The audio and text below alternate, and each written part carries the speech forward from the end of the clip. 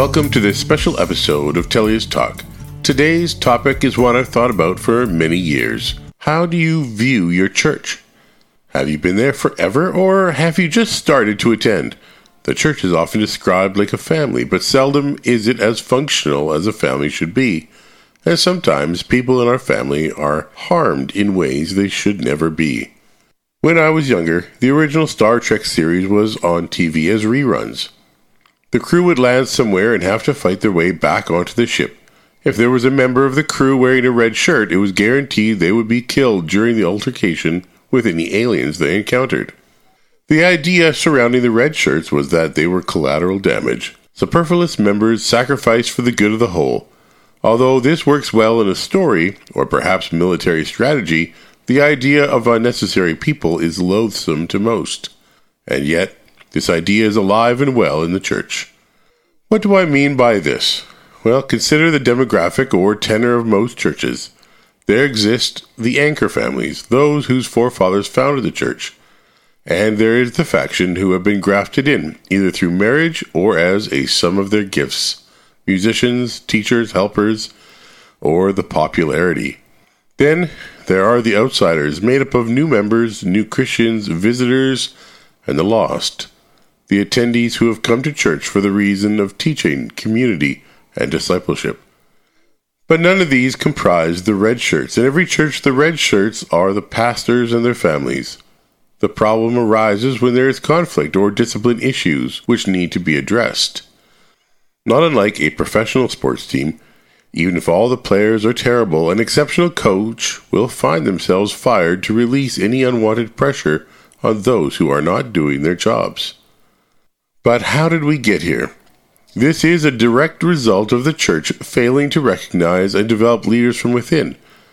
Pastors are called from Bible schools or other churches to solve problems which came to the church with their forefathers. There is no internal investment in hired guns. Decades of strife and filth are heaped onto these workers with the hope that change will occur as long as the membership isn't asked to change or exert effort into leadership. As soon as someone feels picked on, the old guard is threatened and the red shirt is marched in front of the firing squad. God help him lest he flinch. There is no investment in these throwaway people. They are given an impossible task and judged against criteria no sane person would accept in their own business. Are you unhappy with the music being sung Sunday morning? Well, drag the pastor out and make him accountable. Did the sermon challenge your complacency? Drag out the pastor. Are your kids not attending youth? Blame the pastor. Did your family help pick out the carpet 40 years ago and you can't understand why it needs to be replaced? It must be the pastor's fault, right? The red coats are disposable and easily replaced. And obviously they don't teach the gospel according to you, so get them out of here. There comes a time when churches consider dismissing their pastors, and when this happens, those who are seeking to dismiss him should be warned that there is a very narrow reason for such an action, lest they sin in doing so. There are only two reasons which can be argued to warrant such an action on the part of the church. First, the pastor has grievously and intentionally broken the law. This includes sexual misconduct or any action included in Titus 1 verse 6, which reads, "The husband of one wife, having children who believe, not accused of dissipation or rebellion." Also, 1 Timothy 3 verse 2 and Ephesians 5:22 talk about this as it relates to his devotion to his wife and family. This is reflected in a pastor's self-control, as recorded in Titus 1 verse 8. Secondly, the pastor engages in heresy and refuses to regard correction from the elders. This includes the damnable teachings of progressive Christianity, the prosperity gospel, or any unrepentant scripture twisting which results in a new gospel, as mentioned in Galatians 1, verse 6 through 9, which reads, "There are some who are disturbing you and want to distort the gospel of Christ." All other personal faults on the part of the pastor should be subject to correction by the elders through love and respect. These include his relationship with his family, his personal conduct, and those times when he has wronged someone. The first chapter of Titus and 1 Timothy chapter 3 outline the expectations of a pastor quite well. Oftentimes, churches choose to dismiss a pastor based on their own deep-seated sin, be that pride, envy, anger, or greed. When a pastor is viewed as expendable, the church sins against God, who has placed that pastor in that church for their correction. It is the belligerent and disobedient child who must bow to discipline and correction. Even a well-reasoned argument falls apart if we examine the intention of the heart. Very often, I have heard church elders argue that the decision to dismiss a pastor came after prayer and searching, as though they were to invoke absolution for their actions. But God hates divorce, and when a church strays from these guidelines, their willfulness only leads to greater sins. It is easy for cowards to circle the wagons and justify themselves with heavenly language because they reject proper discipline from the shepherd they are instructed to obey. Jeremiah 3:15 says, "And I will give you shepherds after my own heart, who will feed you with knowledge and understanding. But when the sheep endeavor to harm the shepherd, they will be left to the wolves." And unfortunately, in every church there are septic members and those who would create division. Romans 16 verses 17 and 18 say, "I urge you, brothers and sisters, to watch out for those who cause divisions and put obstacles in your way that are contrary to the teaching you have learned. Keep away from them, for such people are not serving our Lord Christ, but their own appetites. These people are slaves to deception and should be pruned out." Luke quotes Jesus saying the deadwood will be pruned from the church. As a church, we should be discerning to identify this deadwood, which brings rot to the vine. There is very clear direction in the Bible on how church leadership should be treated, from the priestly line of Aaron and the Levites and the training of the disciples and Timothy, and the teaching becomes obvious and then uncomfortable. How we treat our pastors is reflected in how we treat the gifts we have received from God. Read what is written in Galatians 6 verse 6. "One who is taught the word must share all good things with the one who teaches." When we hire our teachers from outside, there is a feeling that they must earn our respect, earn their wage, and do what we tell them to do. But this does not lie within our biblical framework. Again, let's look at Hebrews 13:17. It says, "Obey your leaders and submit to them, for they are keeping watch over your souls, as those who will have to give an account. Let them do this with joy and not with groaning, for that would be of no advantage to you." Inferring upon our leaders our wishes and demands shows our complete disregard for 1 Thessalonians 5 verses 12 and 13, which reads, "We ask you, brothers, to respect those who labor among you and are over you in the Lord, and admonish you, and to esteem them very highly in love because of their work. Be at peace among yourselves." Our leaders deserve respect. They don't need to earn it. They need our esteem and love. Why? Because of their work. That's it. And there is a promise in this: if you obey, you will have peace. Quite simply, a church should listen to its pastor. He is called to be its shepherd, and as a man of God, he has been chosen for this role. The proper treatment and respect of our pastors is very clear in Scripture. Deuteronomy 25 verse 4 reads, "You shall not muzzle an ox when it is treading out the grain." And this sentiment is restated in Romans 4 verse 4, where it says, "Now to the one who works, his wages are not counted as a gift, but as his due."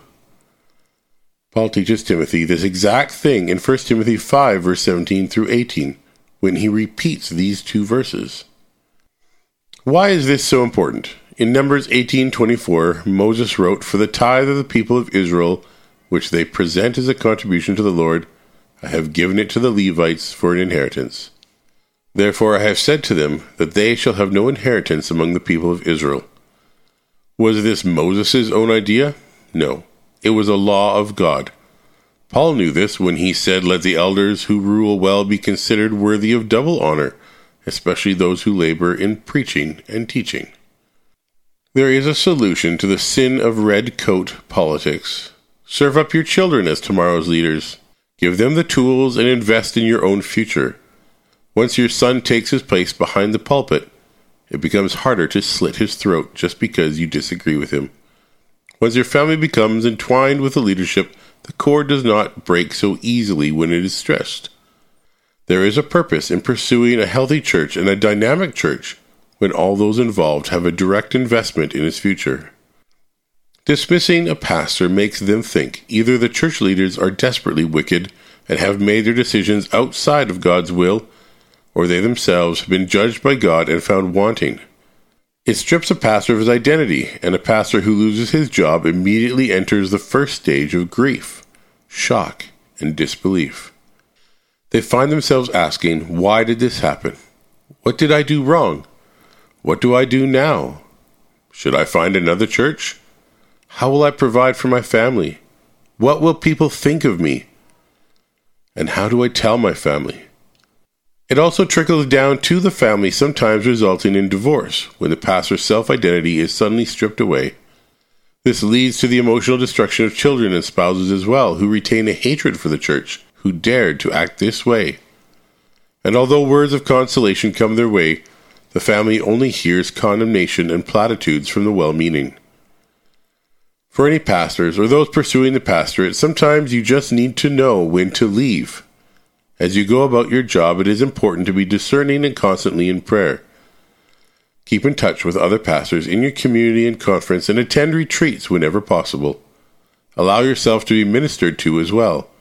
You don't need to lead a Bible study, but you do need to attend one. There is a time when you need to be silent and glean teaching from others. Most importantly, if you feel it is time to leave, do not sin. Remember to keep yourself holy. What happens to a church that sins? What can be expected of a church that rejects its shepherd? It has been my experience that when a church acts this way, it becomes scattered. Not unlike the exile of the Jews, those who have brought the destruction will themselves be destroyed, and those who were silent are led off somewhere else to serve. Joe McKeever, writing for Crosswalk.com, said, "Once church leadership gets a taste of running a preacher off, some of the more carnal would decide they like the power that it gives them. A new reality sets in. It's like blood in the water to the sharks. Thereafter, no pastor is safe from them. They will look around at the remaining church staff and ask what this person does. What is he or she being paid for, and why do we keep them on? Soon, staff members start falling. Just so easily do churches begin their downward spiral. They fire a pastor, decide it wasn't so bad, and God didn't strike them dead, and soon they run off after another one, and another one after that. In my opinion, any leadership board which fires a pastor should be expected to resign their position as well." So what is the legacy of our church? We are concerned when numbers start falling and our youth never return. But does the church bear responsibility for this? While you're pointing fingers, how many are pointing back at you? There are very few pastors who deserve the treatment they receive at the hands of the church, and there are many churches who attempt to sidestep the punishment they deserve. In the words of Joshua 25:15, "But if it is disagreeable in your sight to serve the Lord, choose for yourself today whom you will serve, whether it will be the gods of your fathers, which serve beyond the Euphrates River, or the gods of the Amorites in whose land you are living. But as for me and my house, we will serve the Lord."